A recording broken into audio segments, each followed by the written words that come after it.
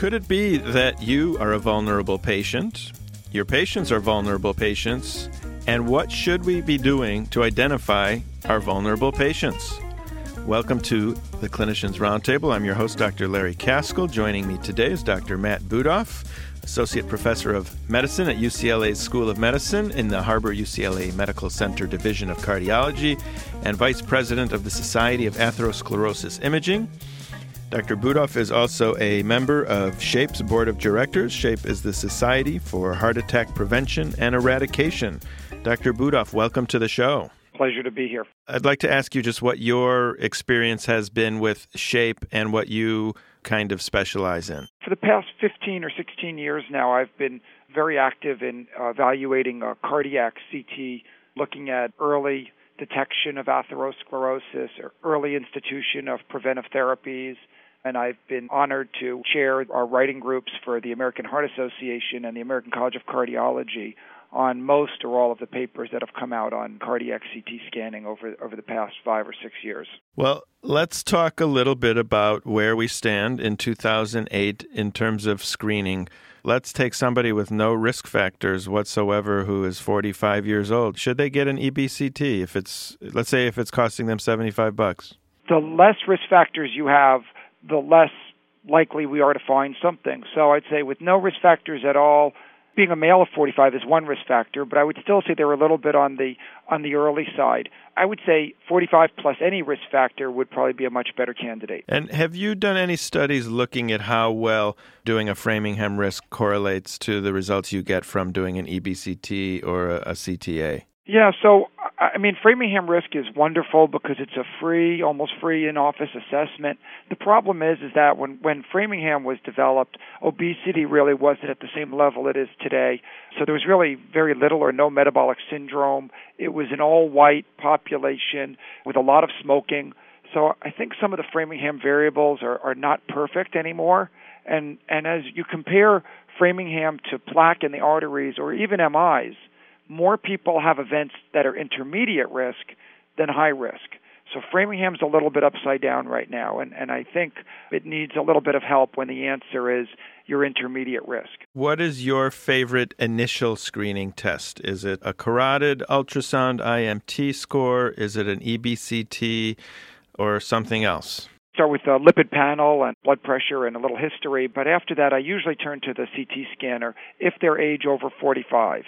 If they're age under 45 and I need additional imaging, then I usually go to a carotid IMT because calcified plaque usually doesn't develop in the coronaries, usually until at least age 40. When I spoke with Dr. Shah recently, also a member of SHAPE, he stated that you guys are coming up with an algorithm that may start with either doing a carotid, and if that is positive, then you have your diagnosis, the patient has atherosclerosis, and if negative, perhaps doing an EBCT to look at another vascular bed. And if that is negative, then really the chance of having the disease is close to zero.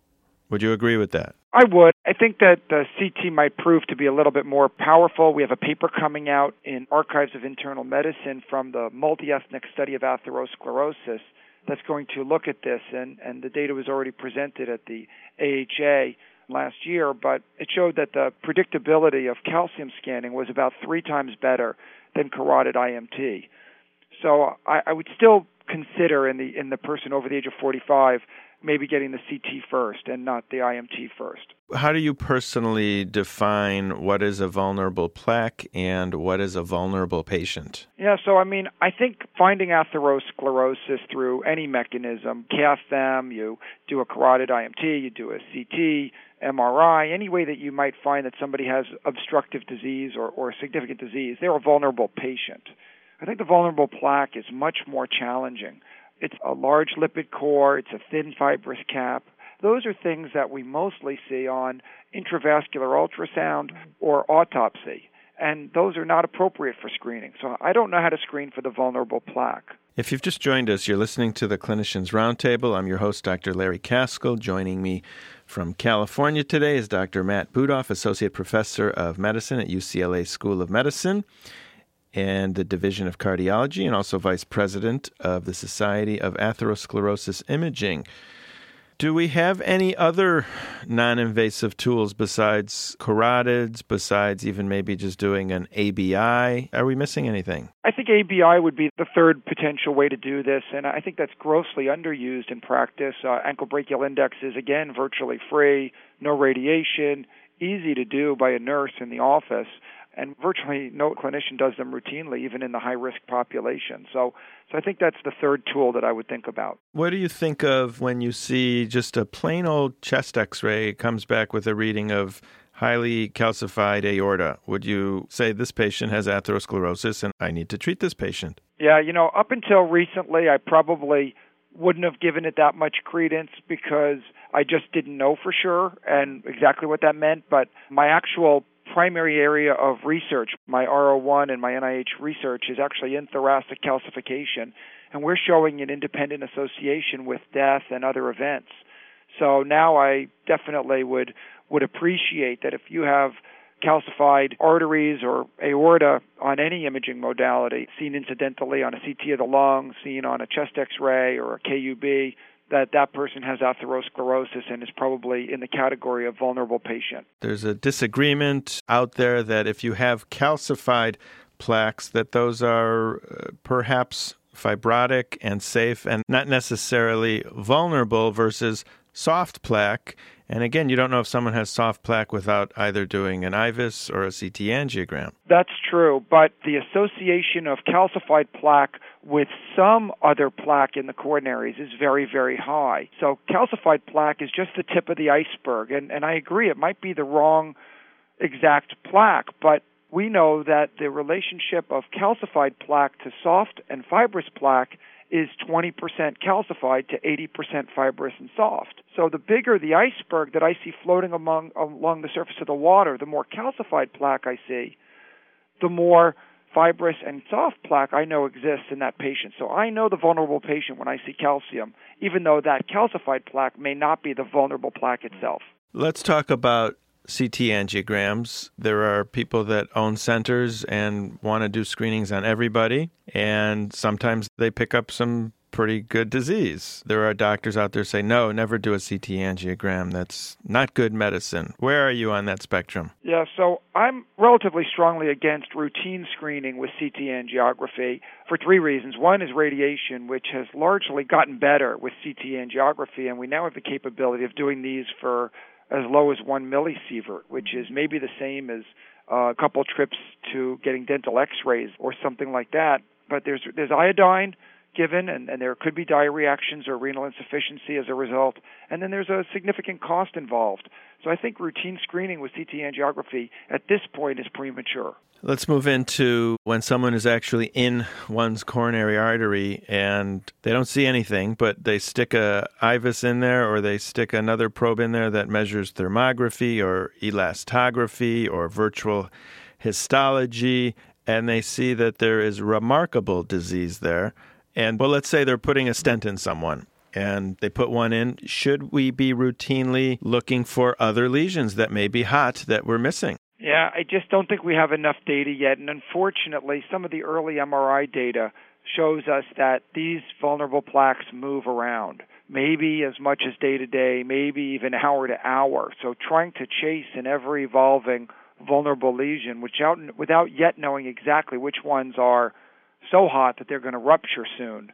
Because we're talking about then stenting potentially almost normal-looking vessels angiographically. There are stents now. There's a company I know that's called Xstent that really has these enormous stents that could potentially stent the entire artery because they don't know which lesion is going to potentially get hot and burst. Right.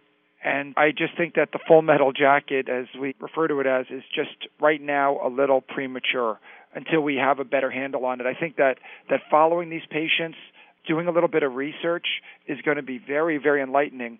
But I honestly, I would feel kind of guilty if I stented an entire vessel and then the patient went from being pretty healthy to having in-stent restenosis, and we kill a healthy patient for fear of something that might not have happened. What are you currently working on today, this week, this month? Any new studies? The big studies that I've been working on are twofold. One is to look at plaque progression and to see if that's a marker of instability. So even the calcified plaque by itself is not vulnerable. But if you're increasing your amount of calcified plaque in your coronaries at a good rate, that would imply that if calcium scar tissue, you're continuing to have injury and therefore continuing to lay down scar tissue. So your atherosclerosis is active. So my hypothesis is that progression of calcified plaque is going to be a marker of future cardiac events. And the other thing that I do most of my research on now is CT angiography, both multi-center trials to validate it against cath, and we're going to be presenting next week or in a few days the accuracy trial at the ACC. So how well do angiograms and CTAs correlate? So this accuracy trial, 232 patients going to the cath lab for clinical indications, then got a CT angiogram as a research tool only. Correlation was the sensitivity was 94%, specificity 83%. So it correlated quite well. This is blinded CT reads. This is blinded QCA, quantitative coronary angiography. And the most important number, though, negative predictive value, 99%. Whether you define it by a per patient result, per vessel result, 50% stenosis being significant, or 70% stenosis being significant. So no matter how you slice it, a CT angiogram that does not show obstructive disease will not have obstructive disease in the cath lab 99% of the time. So I think that's a very good and consistent message with the single-center studies that have been performed to date. Were you able to see any individual cases where the angiogram was totally normal and the CTA showed significant disease? Yeah, so we've definitely saw, and that's why our specificity was lower, we definitely had at least individual segments or lesions that were called significantly abnormal on CT, that the angiogram was defined as 0% stenosis. And whether that's remodeling or whether that's a miss on the cath or an overcall on the CT angiogram, we're still looking at those individual segments and cases. Dr. Budoff, last question. What do you see coming down the road in terms of imaging technologies that will even help us more than what we have now? I really think that the future of, at least for vulnerable imaging, is going to either be MRI with certain tagging techniques to tag a vulnerable plaque, or CT with a different contrast agent that goes into plaques that may be more active. So kind of combining not a PET CT, but kind of getting the activity from a PET scanner with the anatomic imaging of a CT angiogram and seeing where the hot lesions are. Well, Dr. Matt Budoff, thank you very much for joining us today. My pleasure. Thank you for having me. I'm Dr. Larry Kaskel, and you've been listening to the Clinicians Roundtable on XM 157. If you'd like to comment or listen to any of our podcasts, please visit us at reachmd.com. If you register there with the promo code RADIO, we will give you 6 months free of streaming ReachMD. You can listen to day or night, at home or at work. Thank you for listening.